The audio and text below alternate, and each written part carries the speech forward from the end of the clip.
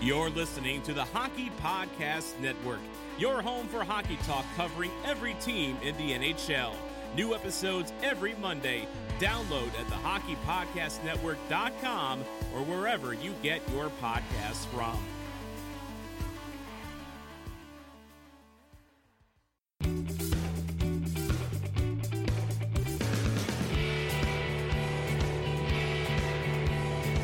This is the Leafs Guy Podcast.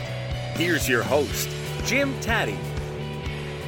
Hi, everybody. Welcome to episode 36 of Leafs Guy. Jim Taddy with you for the next 40 minutes or so, thanks to our PA announcer, Mike Ross, and, of course, the PA announcer at Scotiabank Arena. Coming up on the podcast today, Terry Koshan from the Toronto Sun will stop by, and so will Gus Kotsaros from McKeen's Hockey and NBC Sports Edge.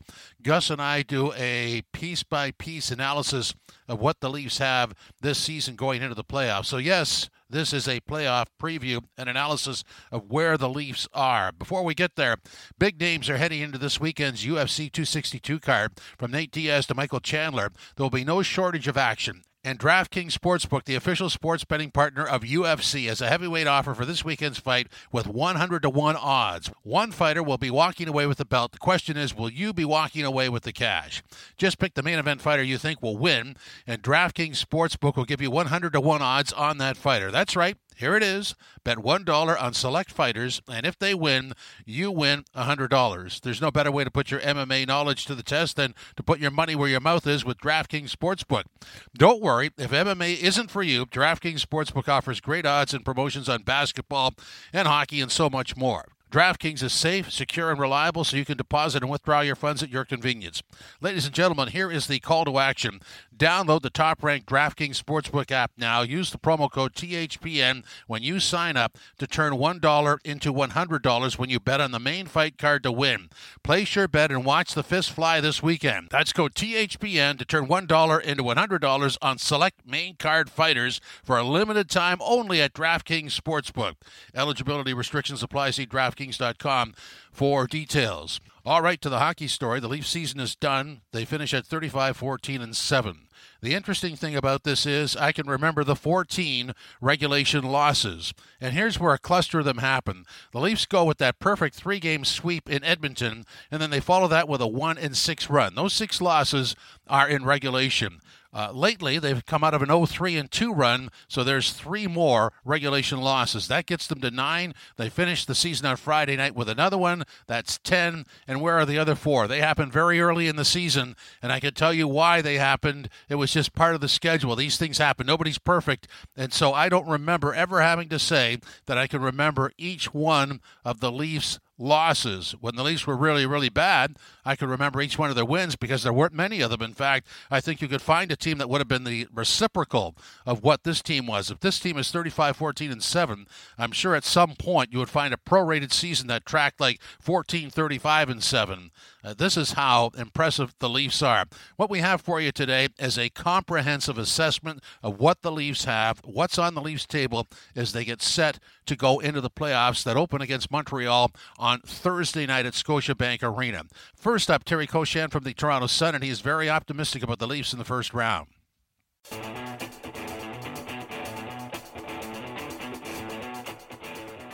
So, Terry, there's enough here to know how good this team is that you could project them into the playoffs and figure out what they're going to do based on what we've already seen.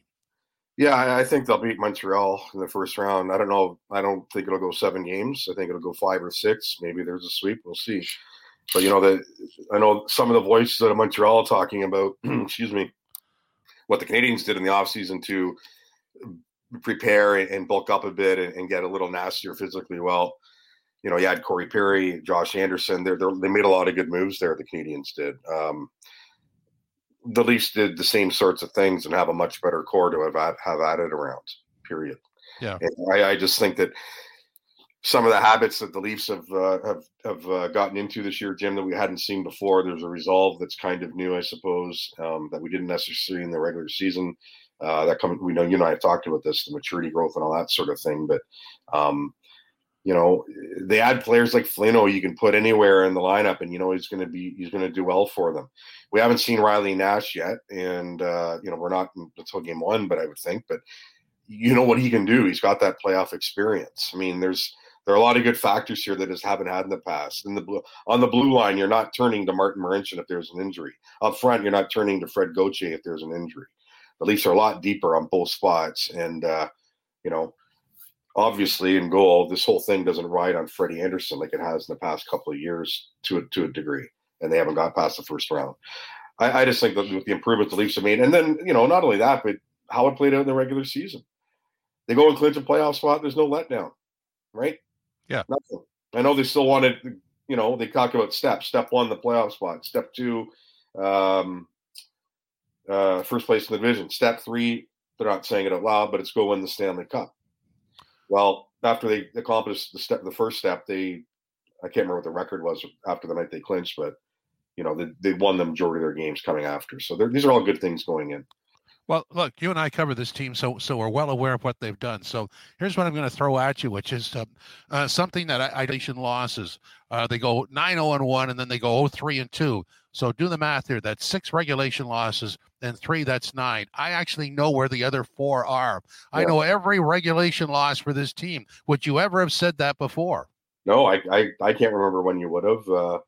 I suppose if you went and picked through those Quinn teams in the 2000s, you could to a degree, but there were just so few this year that you could do that. And, the other thing, too, is they handled every team in the division. They had a winning record against every team in the division. I mean, look what they did to Montreal, Jim. 7 wins in 10 games. And, people talk about the fact, 5 of those were 1-goal games. And I think in those 1-goal games, the Leafs were 3-2, I believe. Well, the fact of the matter is you still got to go out and win them. And they did. I mean, so they weren't 1-goal games. That means in a lot of those other victories, you're beating them by 2 or 3 goals. So, it's the fact you can do that with this team overall and look at the losses and really the ones to me earlier in the season don't matter. I mean, not that anything really do, but, I just like, the fact that it's not a team that falls apart late in games. It's not a team that falls apart if it has a 1-goal lead. It's not a team that falls apart in the third period, like we would have seen a bit of before. And then I think, people always say, well, does what matter? Whatever happened in the regular season doesn't necessarily matter in the playoffs. I think this year it does, because you played this team so many times in a short window, 3.5, 4 months, right? Yep. So I think this matters a lot going in. And yes, I know there are injuries on the Canadian side. They have been. They didn't have Carey Price the last month or so. And, they have a lot of really good players who have been getting back from injuries, and Shea Weber and Brendan Gallagher, and, we're not Jonathan Drouin with his personal issues, but not like the Leafs have been licensing a full lineup every night either. Zach Hyman's, you could argue is the engine on this team. He hasn't played hockey in quite a while. So at least they had their injury problems as well, and it hasn't hurt them in the least. So we know that Riley Nash is on his way back. We know that Foligno's already back. What about Zach Hyman? Would he be around for the opening game against Montreal? Yeah, I think the impression is that if they didn't have some of these salary cap things to work their way around, that he would have been back.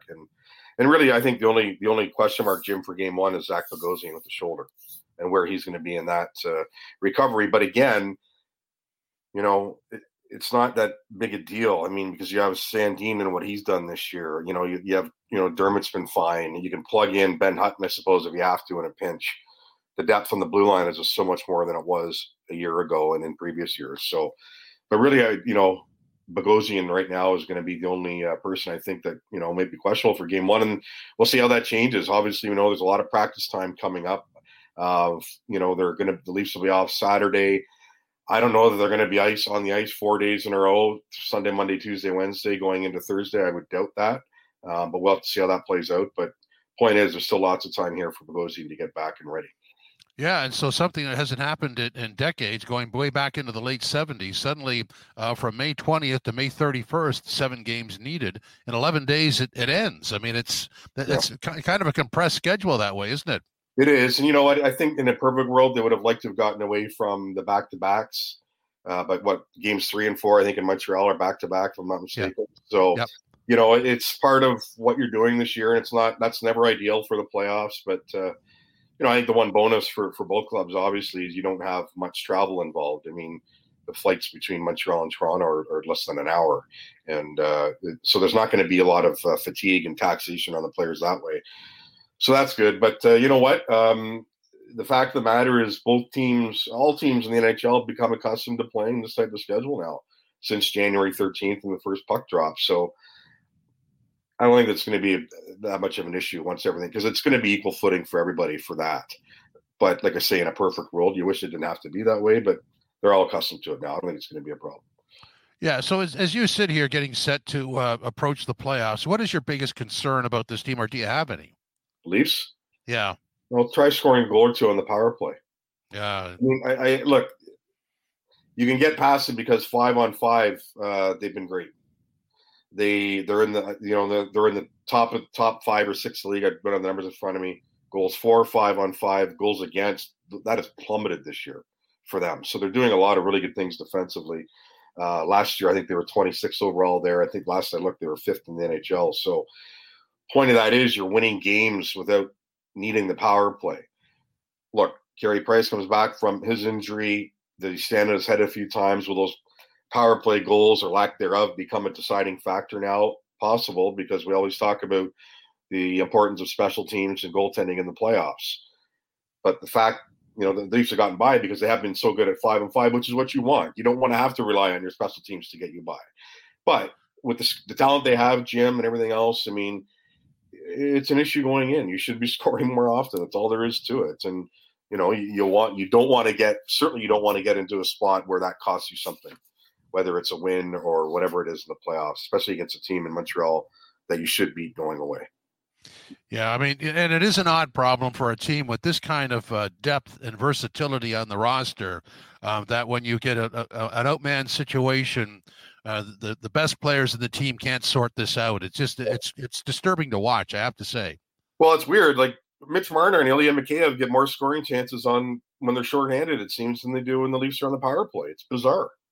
Yeah, it's just so weird. I mean, it's like, I know that the way that they're able to, I'm just kind of joking. It's, you're comparing apples and oranges, but it has to be more of a concern than they've let on. I mean, look, the goal of the power play is to put the puck in the net. It's not to kind of try to look good in an attempt to do that. And they haven't even done that properly. It's not like they're, spending 2 full minutes in the the offensive zone with a man advantage and they're getting killed every night by a goalie standing on his head. That's not what's happening at all. You're seeing, the power play is stagnant at times. They're not getting the shots through. I mean, Jake Muzzin scored the other night on a shot from the point of the power play that you're looking at. They're going, okay, that's an element that we're noticing now because the Leafs just don't have it on their power play. They set up Matthews all the time for that shot and everything when that top unit is out there, and we see that hasn't gone extremely well for them. So, I guess the question is now, can it be figured out, quote unquote, where you are getting scoring? We'll have to see. But you hope also to get into games where, there aren't a lot of penalties either way. And that doesn't become a deciding factor for you. Yeah. And, all of our assessments here are based on rather large sample sizes. So I think it's fair that if we can point out, we can remember all the regulation losses, mm-hmm. and we can remember all the things that have worked out because there's a big enough sample size. The biggest sample size for failure is the power play. And this goes back, you don't want to go back in other years, but I have to in this point because there's been 3 different coaches deal with that power play, and the same thing has happened. It starts out gangbusters and ends up minuscule. Yeah, it's bizarre, isn't it? Because when you have different people running it, and we all thought that coming in under Manny Malhotra would be, a slam dunk, that the things would be, that much easier with it. It just successful. It just hasn't been there, and it is difficult to figure it out because you have smart players on the ice. Mitch Marner is one of the most cerebral players in the league, period, when he has the puck on his stick. Even when he doesn't, he's so smart. And yet, whether it's what other teams are doing, this sort of thing, I still think that the advantage should be the Leafs every time. When A, you've got one more person on the ice, and B, it's a talent level. You're not throwing people out there that you're not sure about and what they bring offensively. It's a real head scratcher. It's all there is to it. Because you're right. It's not like a thing where you can go back and say, okay, well, it's always been super amazing and what's happening now. There have been things where it hasn't been successful as you would like under other people, but I don't know. It's weird this year. It just doesn't make any sense. No, and it's an odd view just because you're talking about the most talented offensive players the Leafs have, which is a considerable statement, and it looks like they're trying to follow a script that isn't well written. You Right. don't see any of the ad lib or any of the that's close, so let's try this. It's we got to follow this script, and it's just you could literally see that on their faces when they're trying their zone entry. Yeah, and it's weird. I mean, I think they were finish sixth last year. So again, you weren't. All you would think at that point, you just need a bit of tinkering or tweaking, right? Yeah. Because the personnel for the most part is the same. And, we also thought too, okay, well, you're getting in Wayne Simmons, a net front presence guy. Thornton, if he can be that with you, if he's going to put that role, I mean, you put that guy in front of the net, he's a mountain. I mean, not necessarily what you want because Thornton's so good at distributing the puck, especially when there's one less person around. But it's, I don't know. It's, again, this is a bigger issue if they're not as good as they have been at even strength in 5-on-5. And, the other thing too is, Jim, you talk about concerns overall. I'd throw the PK into that because it's not exactly gangbusters either. Well, right? and that's a dangerous thing because now that the power play is not performing, when right. the PK suffers, I mean that lack of power play efficiency almost creates zero tolerance for the PK failure just because it's a big sway. That's right. You can't afford to let anything go in on the PK then at that point, Yeah. And that falls on everybody. It falls on the four players on the ice. It falls on the man in goal. Now, I haven't looked at it specifically in a while, but the last they did, Jack Campbell had a pretty good save percentage on the PK. I think he was 6th overall in that amount of games he had played. Among goalies who'd played that amount of games, and I looked at the 19 or 20 games, whatever it was. So, he had a good record there, but Anderson didn't. And, again, you don't want it to become an issue, but you're also playing a Canadiens team that, I know that they've added a nice little player in Cole Caulfield late here. Sorry, excuse me. Yeah. I don't know how much he'll be a factor. I mean, he's still pretty green, but you're not facing a team either that scores bushels of goals. So that's one, bonus for you. But we'll have to see whether maybe something is turned on and they are able to solve it. But if they can keep doing what they've been doing at 5-on-5, then this might not be an issue for them, at least in the first round. Well, and I think we all understand. Just go back to the first game of the regular season against Montreal. I mean, Montreal knows exactly how they have to play against the Leafs. They have to be on the Leafs for 60 minutes. Otherwise, there's no game, and they are capable of that. So the question is, will they do it? And will the Leafs allow them to do it, or will the Leafs get ahead of them? Yeah, I don't know. It's I don't know. It's hard to say. I mean, I just think that, with the way that the Leafs play the game now and they're structured so much better and all this sort of thing, that they've got the advantage in that department going in. The Habs, having said that, can be structured well, but I mean, in the defensive zone, the Leafs haven't had much of an issue with them in recent games, right? So yeah. Well, Shea Weber is a big loss. Shea Weber is a big loss, and we'll see how the injuries and everything all filter through, and him coming back, and I would assume he's going to be back for the opening game, but again, when he has been in, the Leafs were able to win some of these games. So Matthews had a good record against Montreal this year, 14 points in 10 games. Marner was good against them, so and that they were against every team, but bottom line is the Leafs in so many areas, I think, are just have that advantage over the Canadiens going into this. Well, they should. I just think that the Habs without Weber or Deneau would be in big trouble. I think they're in trouble anyway. But those are two guys that have to be there for the Habs. Well, and you look at Deneau has done some good things when he has played Matthews this year. Then Matthews has been there. So Matthews, if you want to put it this way, might have to work a little bit harder for his points, but.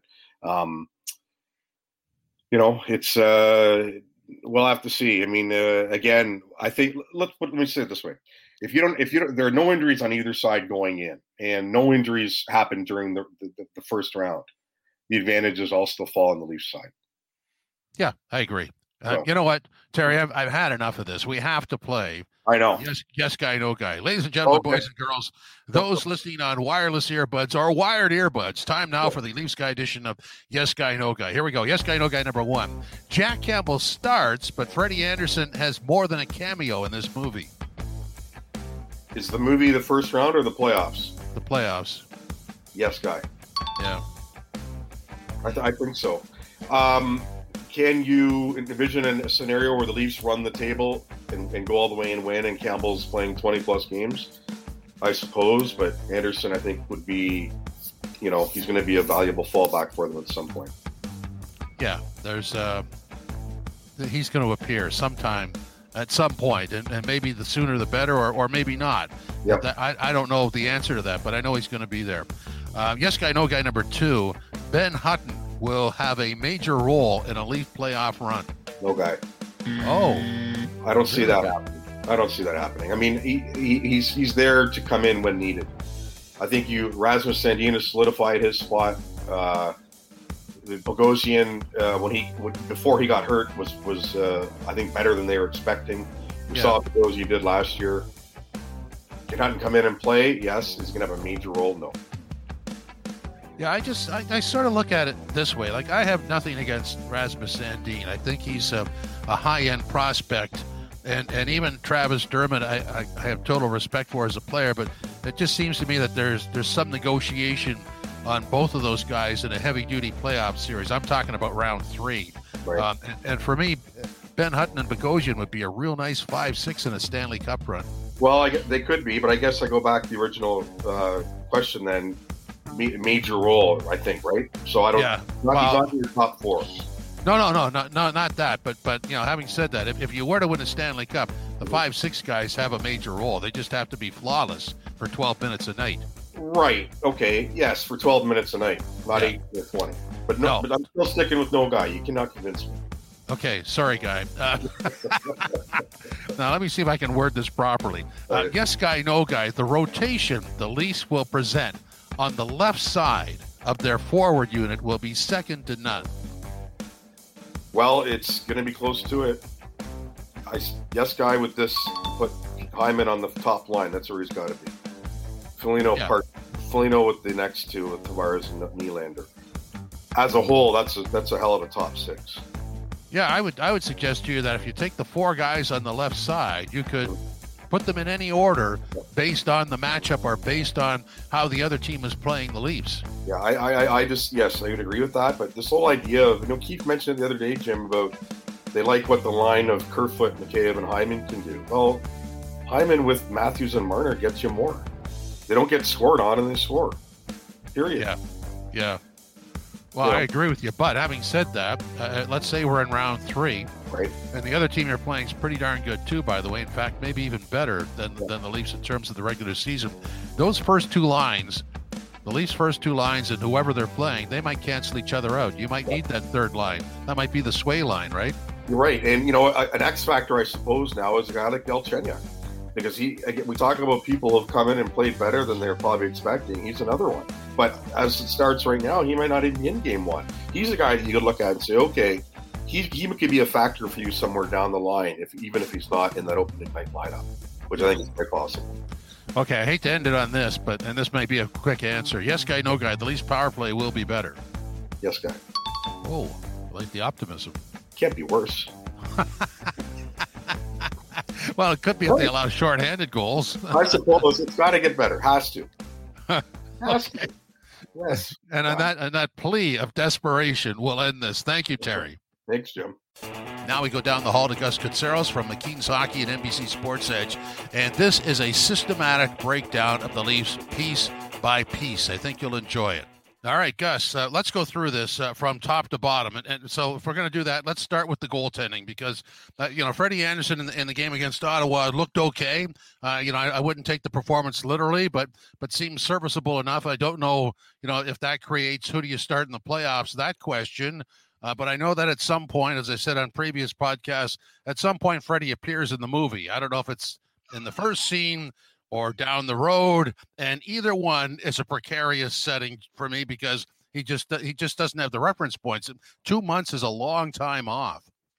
there's a point where you have to evaluate whether or not you're better off going into the playoffs with perhaps an unproven name in Jack Campbell that has had decent results despite the fact that he's also been playing hurt, over Frederik Andersen, who, I mean, in the first couple of years of his existence as a Toronto Maple Leaf, he was stellar. We could use the word elite because I don't really like using the word elite as often as I kind of see it through social media and regular conversations. I agree with you. He really was, though. And it was a necessity at that time too. The Leafs didn't play very well defensively. They were just so focused on getting the skilled components and trying to establish what the roster and the makeup and the style that they wanted to play, that Frederik Andersen was essentially that wall and everything that kind of kept everything together. So as long as he played elite, they were able to capitalize on their offensive abilities, and it gave him a decent enough balance with a whole bunch of defensive questions.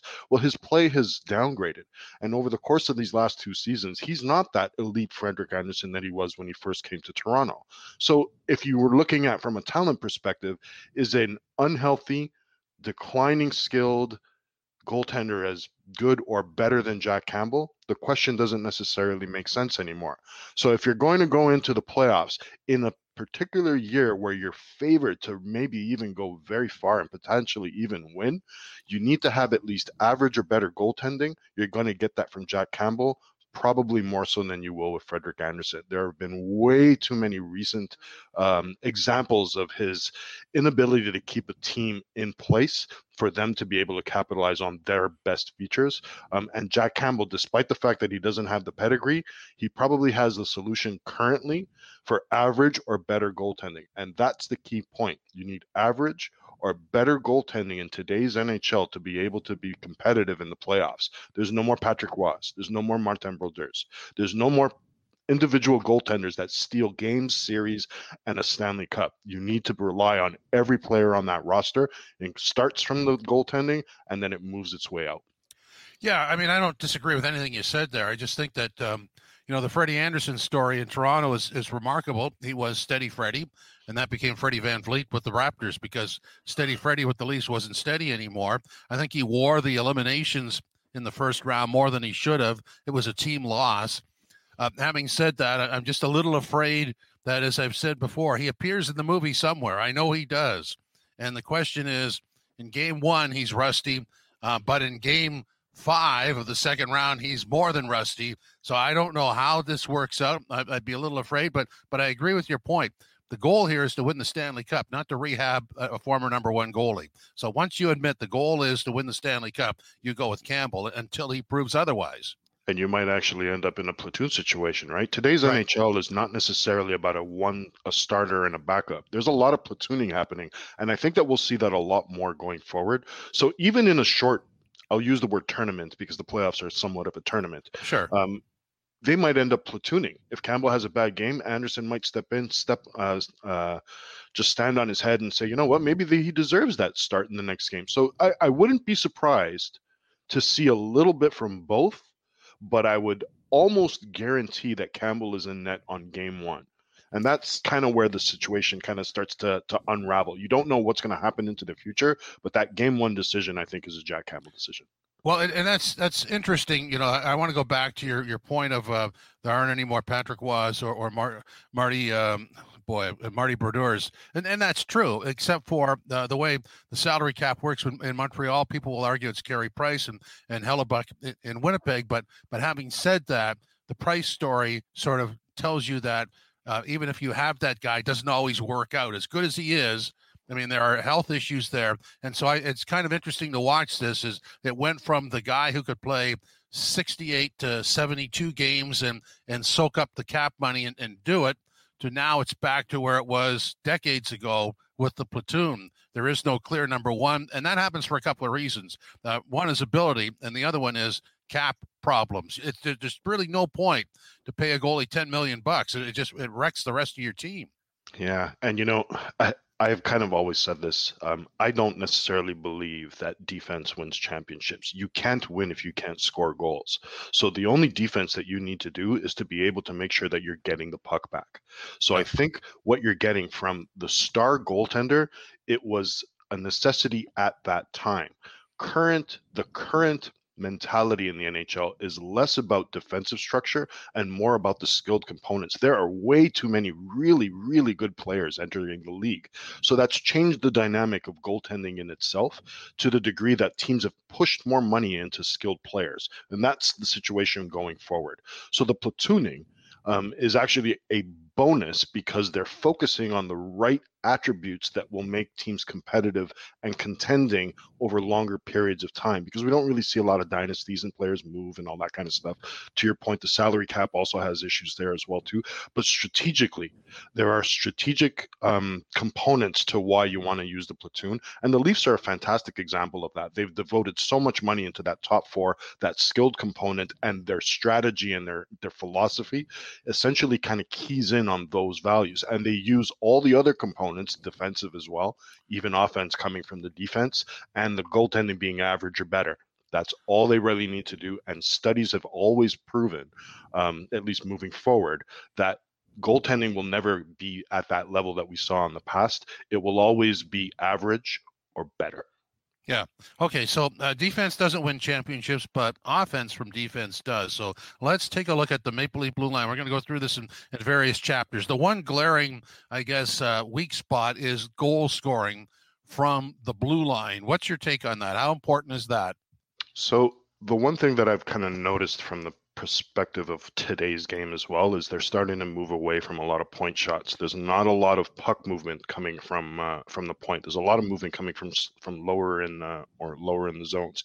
So defensemen aren't flashing and throwing shots aimlessly from the point. They are strategically being involved in the cycle. They may not necessarily score a lot more, but they are vital in the fact that they're able to keep pucks in zones. And even if the points don't necessarily agree with it, the setup for those points and all the preceding play prior to even the second assist being finally formalized, that's just as important. So when we look at from offense from the defense, it doesn't always necessarily contribute from a points perspective, but they are doing things from a setup that will allow the skilled forwards. And you see with Toronto, it's specific too, because you do have such a good forward unit that you don't necessarily need to rely on offense from the defense, but they provide vital attributes that allows those skilled forwards to do their thing. If the defense isn't doing their thing, then the forwards don't get pucks. If the forwards don't get pucks, you don't score goals. You don't score goals, you don't win championships. So the chain of progress from establishing an offensive mindset to the degree of making sure that you have the players that are there that have the finishing ability to take advantage of all that preceding movement, that's what Toronto's philosophy is like. So I'm not really expecting a big point total coming from the defense, but I expect the things that they've been doing these last maybe 2 seasons to continue so that they're able to support the offense that is just so explosive up front. Yeah, so I'm going to just probably use the different words to say the same thing. I mean, offense from defense is participating in the offense all the way down the ice. So when you see the scouting report on him, on a defenseman, he can make the first pass. That's part of it. Moving the puck out, which is they're very good at, and that's how you participate in the offense. That to me really is offense from defense. The way it was 3 years ago or longer, it was just a complete disconnect between the forwards and the defense. Now they move out as 5. So that to me would categorize it, and a big check mark beside offense from defense. I know the defensemen don't score, but as you say, slap shots from the blue line are few and far between these days because it gets blocked and goes the other way. So the other thing about that too is defensemen aren't necessarily defense first. I use air quotes to say defense because They're supposed to be part of an offensive solution. Defense in a philosophy itself is getting me the puck back so I can play offense. So a defenseman that jumps up into the play and they hit 4 players to the offensive blue line, that's a distinct advantage. That player may never touch the puck, but the presence being there, it causes strategical effects for the opposition to be able to kind of break it down. So you're absolutely right. There's so many other smaller components to the modern day defenseman that we could have our own separate podcast for that specific element. But the Leafs really have captured the element of what they want their defense to do, how they want them to participate in generating scoring chances, and being very active in doing so. And they have the players that are able to actually do that as well. You don't see a lot of Bob Rouses and defensive defensemen. That's kind of like it's a unicorn at this point. Something in the past is just never going to return. You need to be able to generate scoring chances, and your defense is a vital part of that philosophy.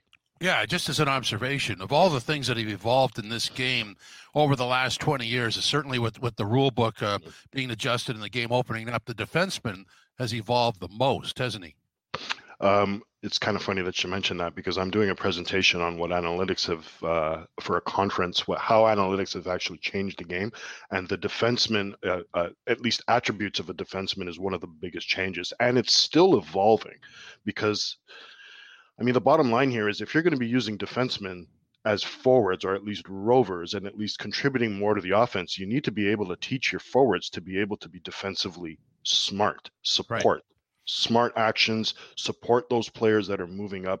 There is still an evolution in the defensive, in the attributes that a defenseman brings.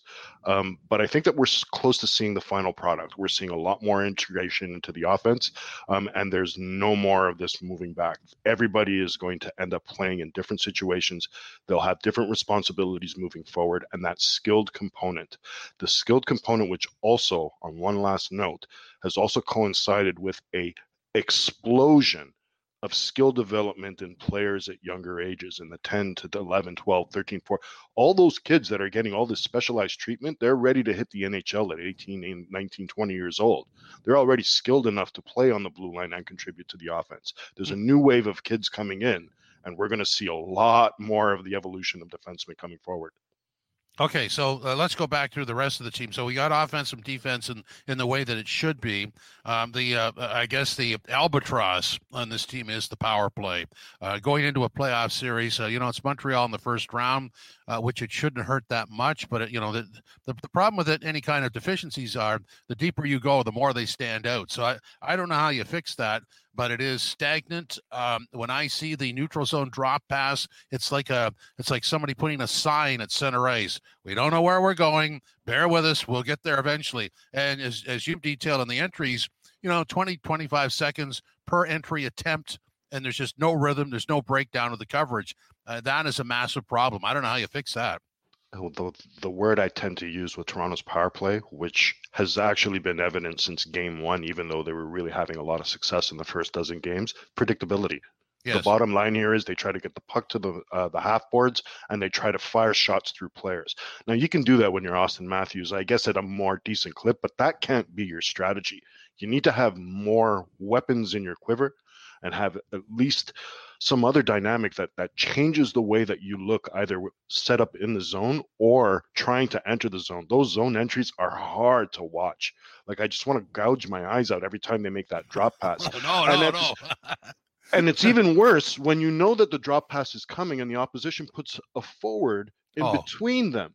Yeah. So it's so readable. It's readable. Come on. That predictability, the factor that you're able to already telegraph what this team is going to do, you already have a set way that you can defend against that. So, yeah, that's nice that they have a whole bunch of skilled players up front. But if your tactics are so predictable, and the fact is Toronto hasn't really changed a lot of their tactics over the course of the season from the power play as well. Even as it struggled, they trotted out the same players. They kept trying to do the same things over and over and over. I guess from a percentages perspective, if you do something 100 times and you expect it to work 20% of the time, then you need to do those. But now we're getting into the point where the power play can't be based on percentages. It needs to be based on effectiveness. Oh, yeah, and at the right time.